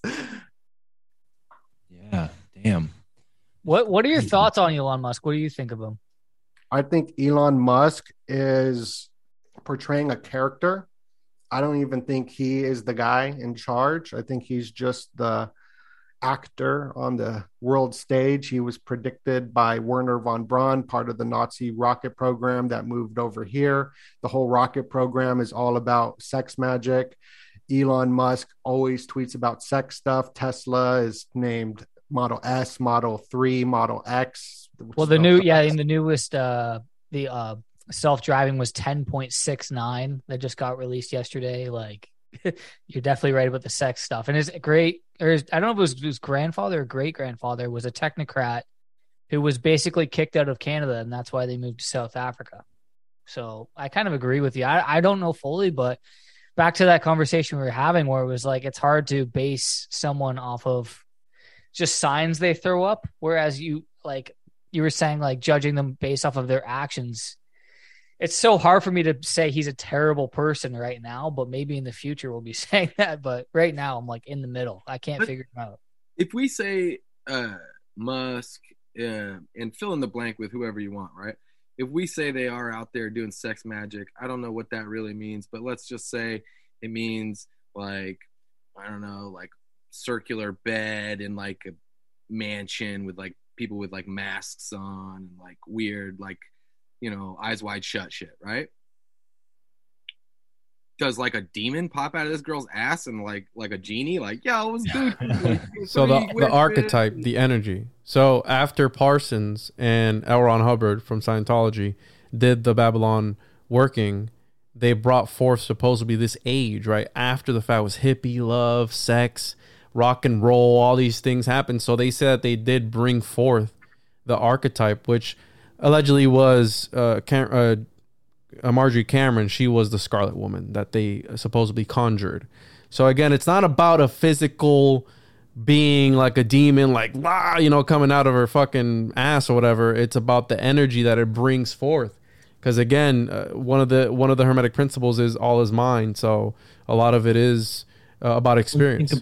Think about the state of mind you're in during orgasm. I mean, it's similar to maybe some experiences that other people have of possession, right? Like, not that those experiences are as equal or good as an orgasm, but it's a trance-like state where possibly an entity with the right preparation could be like melded to a person's consciousness, maybe without them understanding. And that's the idea with this Marjorie Cameron lady, is that she was going to be infused with this same sort of concept, like the Immaculate Conception, right? But maybe an inverted version of that, where you're not, bringing in a prophet. Exactly. And I just did an episode with a guy named Chris Bjerknes who talks about Jesus possibly being Satan, which I know offends Christians out there. And I'm sorry, I didn't write the books, he did. But it is interesting to think of it in those terms, like maybe Immaculate Conception was like a Nephilim sort of birth or something, or a golem or homunculus too. Yep. Yeah, all of these things. I mean, whether you come from the occult angle of it, the alien angle, as we've discussed previously on this show with Crowley, he saw Lam, which looks like a gray, which preceded all encounters of grays. So logically, you might suppose that these occultists brought on these aliens from another dimension. Open a portal, and now they're playing around with that portal technology with CERN. They're figuring each other's portals. With the well, and then that brings it all back to how we started this conversation, talking about the portal to life that we all step through, our mother's womb, right? I mean, that's a portal. So when we see Detroit being the music city, and then you also read a book by my buddy Chad Stempke and find out that there's a Stargate portal built into the city of Detroit and Hart Plaza, you're like, oh, maybe that's why all these musicians are coming out of there. Because there's a Stargate portal right there. I gotta watch that one. Oh, dude, I'll send you the links. Chad's great. Yeah, he's got a book he wrote about it. But either way, yeah, that the supernatural is alive in certain places like Detroit, Nashville, Hollywood. I mean, Hollywood is named Hollywood after the type of wand, the type of wood that they would use for wands. And a wand is a dick, bro, in case you didn't know. So, and also I wanted to add that there is a connection between CERN, Crowley, and Parsons and all those guys. What's the connection there? I've talked about it before. So when Marjorie Cameron, because that's what these guys were trying to do, right? They were trying to open up portals to other dimensions, which is what CERN's trying to do. CERN, Cyrano's Pan. Crowley was obsessed with Pan, right? The stag-headed god, the horned fertility god that's in the forest, the Black Sabbath and all these things that these women back then were accused of going into the woods and doing in orgies. So Marjorie Cameron, after the fact, was involved with Kenneth. It's either Anger or Grant. I get the two mixed up. But anyways, these movies guys, right? The Hollywood. Is it Grant? It's Anger. Kenneth Anger. Kenneth Anger with the Lucifer on his fucking chest.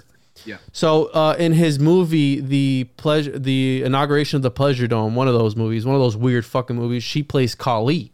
Marjorie Cameron does.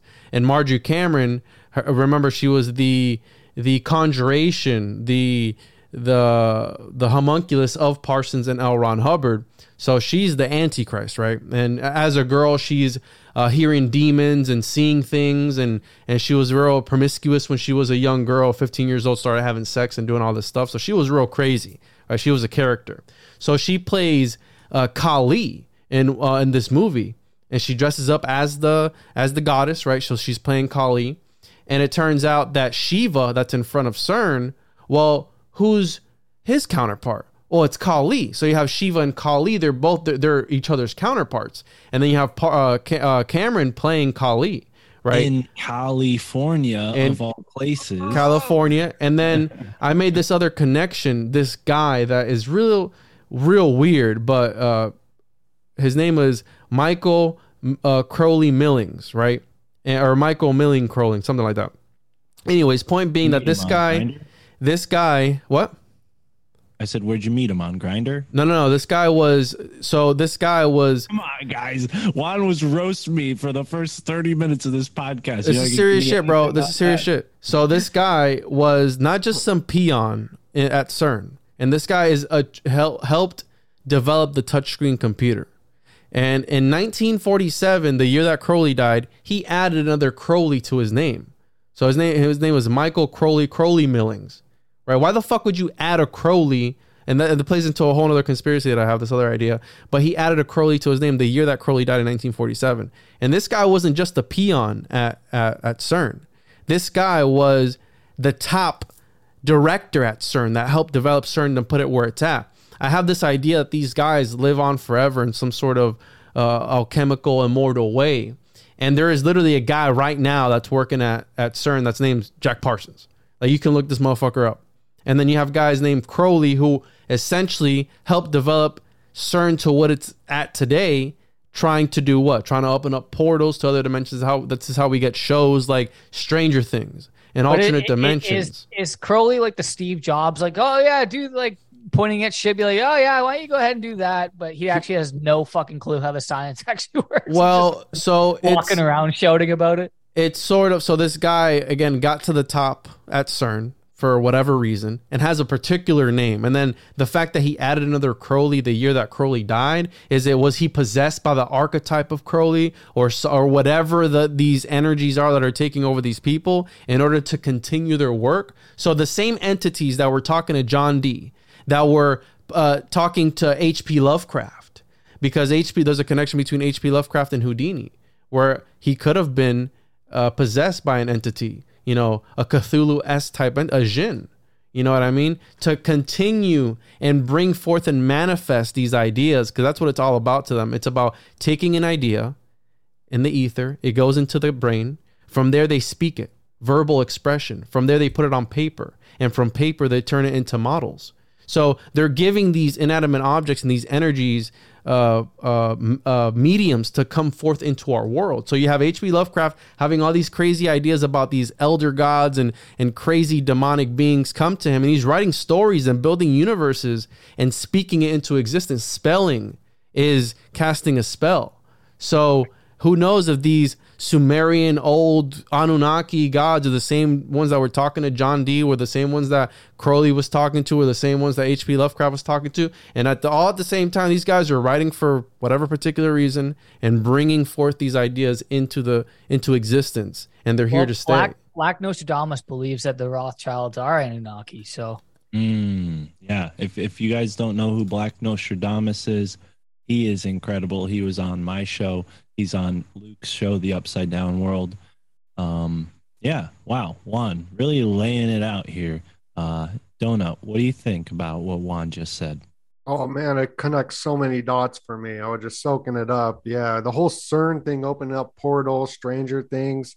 I don't know if you know that CERN, when they started firing it up in Switzerland, Elon Musk was right down the road and at the Vatican, real close by, the day before it went off. And once they fired it up, at least that's what they told us, then South Dakota, Sioux Falls, it turned green where like Mount Rushmore is. And they're looking for dark matter underneath there. So they got these underground bases there.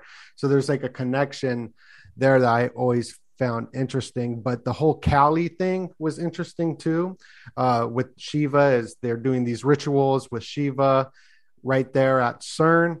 And looking into Kali, there was this secret society called the Thuggy. And there must have been, I think, there was a lot of members, and they did a lot of killings. I believe it was like 100,000 to 1 million people died from honor of Kali. Yes, and that's where we get the whole thug word. Life, West Coast, California. West Coast thug life. Wow. Yeah, which is a big part in rap, right? Huge part in rap and huge part with like even Eminem, right? And do you think it's built in, like having experience in the industry? Do you think like people are actually telling the artists like, "Hey, talk about this," or is it more like people are just soaking it in? Like the energy of California has that, and and people just embody it. I mean, obviously there's like a rough culture in any marginalized group. Whenever you marginalize a group and leave them on the fringes of society, they're going to turn to crime and other means to make a living. But this like thug concept, that word, was that like injected in, or did that naturally just come about? Yeah, it definitely was injected. I mean, think about the hippie movement, right? That was changed the entire world. Everyone was in the thuggies. Wow, yeah, that is interesting when you put an IE at both of them. You know, it's like being hip was like the you know, or being a thug, being hippie, being a thuggy, right? I mean, oh yeah, I didn't even think about that. Yeah, I was just thinking about just like how the culture shifts from whatever music that they're pushing and whatever drugs they're pushing too. So the hippie culture was all about acid and psychedelics and all this, and then the thug movement is all about cognac and mostly prescription pills right now.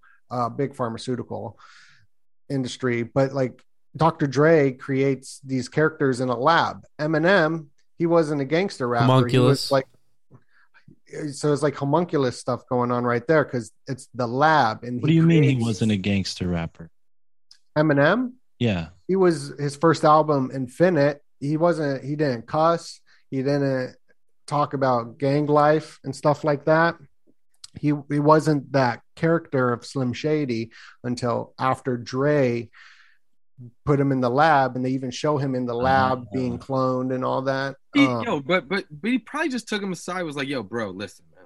Like, you got all the skills. Like, listen. Look at any movie, sex and violence, right? It's a commodity. Talk about it. Let's go.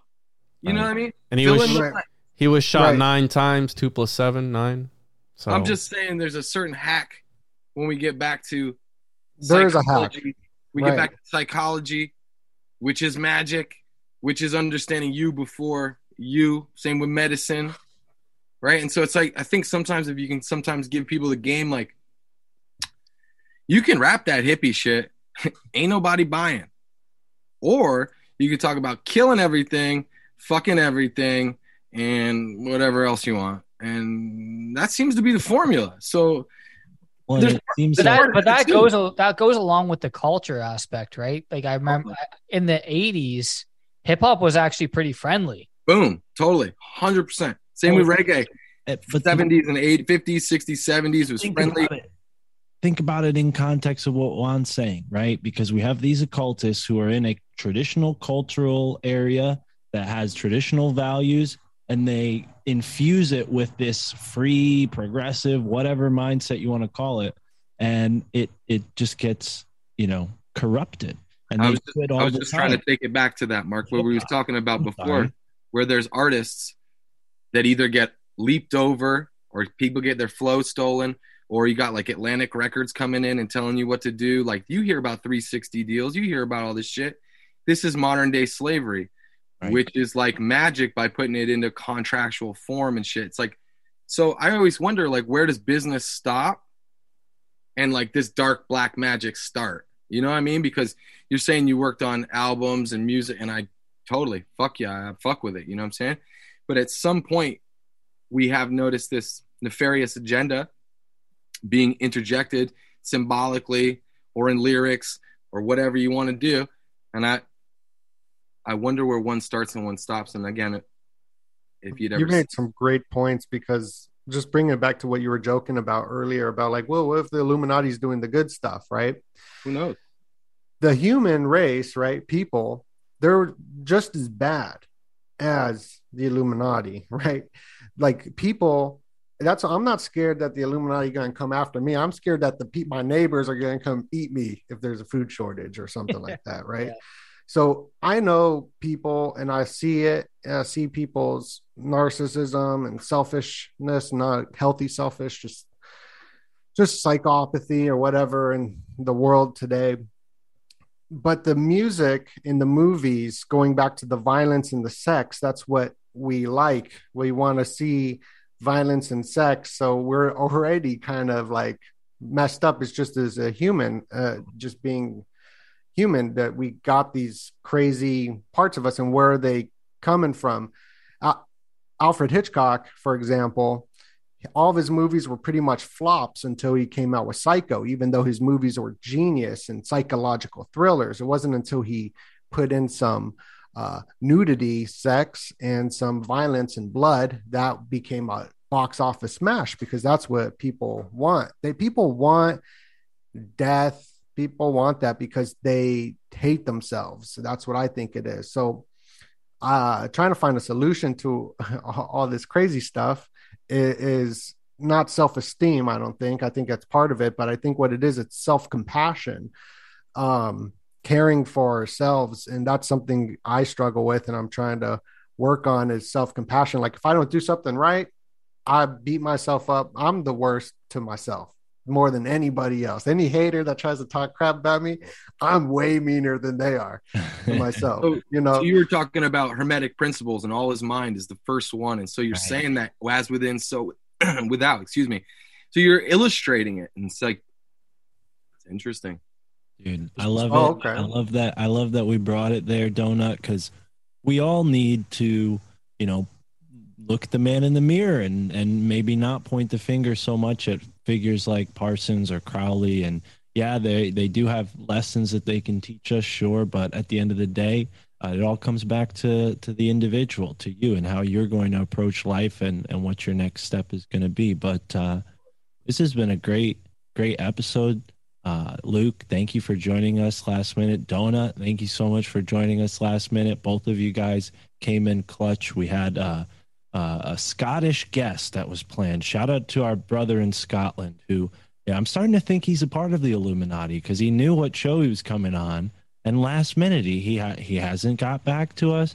I don't know. So Rick, if you're out there, brother, kiss your Blarney Stone and get on this goddamn show. Do they have Blarney Stones in Scotland? Maybe that's Ireland. I don't know. Either way, Luke, final thoughts. Where can people find your show? You recently rebranded the Upside Down World. Upside Down World with Luke Mitchell, and I'm doing weekly episodes with my brother Pierre Lemmy. So come on by okay. Every Monday. Thomas is joining you as a more permanent co-host, not just guest. And we're doing depopulation next episode, so it's going to be a zinger. Hop on. Right on. All right. Yeah, we got to get you and Black Nostradamus on this show at some point, and maybe you guys can link up with DoeNut, because I think you're going to like what Black Nostradamus has to share. Any final thoughts, Luke, on the conversation? I was going to talk about the one person. Well, I'm not going to say their name, but I know someone who got decently big in the film industry and had to put a goat mask on and had a gun held to their head. What? Yeah, I can't say. My friend told me this story about a guy who we both know who got a movie deal as a director, and he was told to go to a bar wearing a blue tie. He did. He got put in the back of a black vehicle, brought to some long candlelit dining room type setting where everyone was wearing animal heads. And then they had to tell the most deepest, darkest secret about themselves at this long table. Then they were brought to a separate section and had guns held to their heads. And then they went and ate dinner.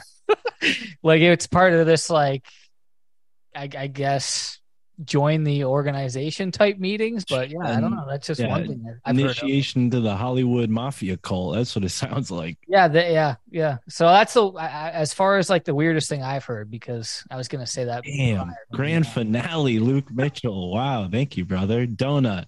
I'm sure you're going to want to have Luke on your show after that, but tell us about your channel, brother. Tell us about your book, and any final thoughts on this conversation.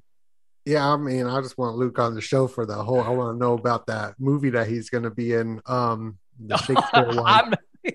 I'm not in that one. That's. Oh, okay. No. But I guess one closing thing is that I was in California, and I remember I was dating this girl for 3 days, and she was telling me how she not dating. And she was telling me how she was pretty hot, so she was hanging with all these celebrities, and I was like, what? That makes no sense. Why are you hanging out? You're hanging out with me. Why are you hanging out with? She was like, I hung out with Scott Storch, who was doing all this cocaine on his. She was telling me these crazy things, and she was telling me that whoever goes to Kanye's house, this was in 2012, has to sign like a agreement that whatever happens to them, they can't like sue him like sexually or something crazy like that, and that he had porn playing 24/7. There's no proof to this. This is just what she said, and she was crazy. She was insane. That's what Ninja says as well. Didn't Aziz Ansari make a joke that Kanye just has like his own album playing like in his house, and then like he got like totally blackballed from the industry for that sexual allegation? If he actually went to Kanye's house, maybe he got set up for talking shit. Huh. Yeah, maybe. Yeah, so that's I just wanted to add that in there. That's what that dude Ninja says from D Antwoord as well, who just got sexual allegations as well. What did Ninja say? Because I love D Antwoord. He says this exact same thing. He says he goes to Kanye's house and he says there's like fucking porn playing on every screen, and he was like weirded out by it. Strange. Shit. Oh, But dude, then- when I'm writing my book, I fucking go to Pornhub every like half hour. Just, like, Just leave it relax on. my mind. Yeah, fuck. I got to go to Kanye's. Dude, you're MK Ultraing yourself. I gotta straighten out my intern over here. Oh, DoeNut. Well, But yeah, you can find me at DoeNut. Just look it up. DOE DoeNut. You could just look that up, and I'll pop up somewhere. Right on. Yeah, and you both saved the best for last. I love that. And you also have a book out. Tell us about your book, brother. Well, it's more of a PDF. I won't even consider it a book anymore because I'm working on a bigger book that I'm going to have out in spring. Okay. Right on. So Stay tuned that'll for be that. coming soon. I love it. Well, thank you both so much for joining us. Chris, Juan, do you have any final thoughts? Juan, you shared a lot of knowledge with us today. It's clear you've been hitting the books or the PDFs rather, because I know Juan's got a thick PDF library. Yes, thick. Yeah, I've been digging deep, bro, these last few weeks, and yeah, I really enjoyed this. There's a lot to go at. We definitely did touch on a lot of different subjects, but I had a good time, and thank you guys for coming on. Right on. Yeah, DoeNut, you got to come back on, man. There's too much more to talk about. Mm-hmm. I would love to. Thank you for the opportunity. Thank you, dude. It's great. Love it. Right on. Well, Juan, hit us with that sound button. DoeNut, Luke, you have been confirmed. Illuminati confirmed.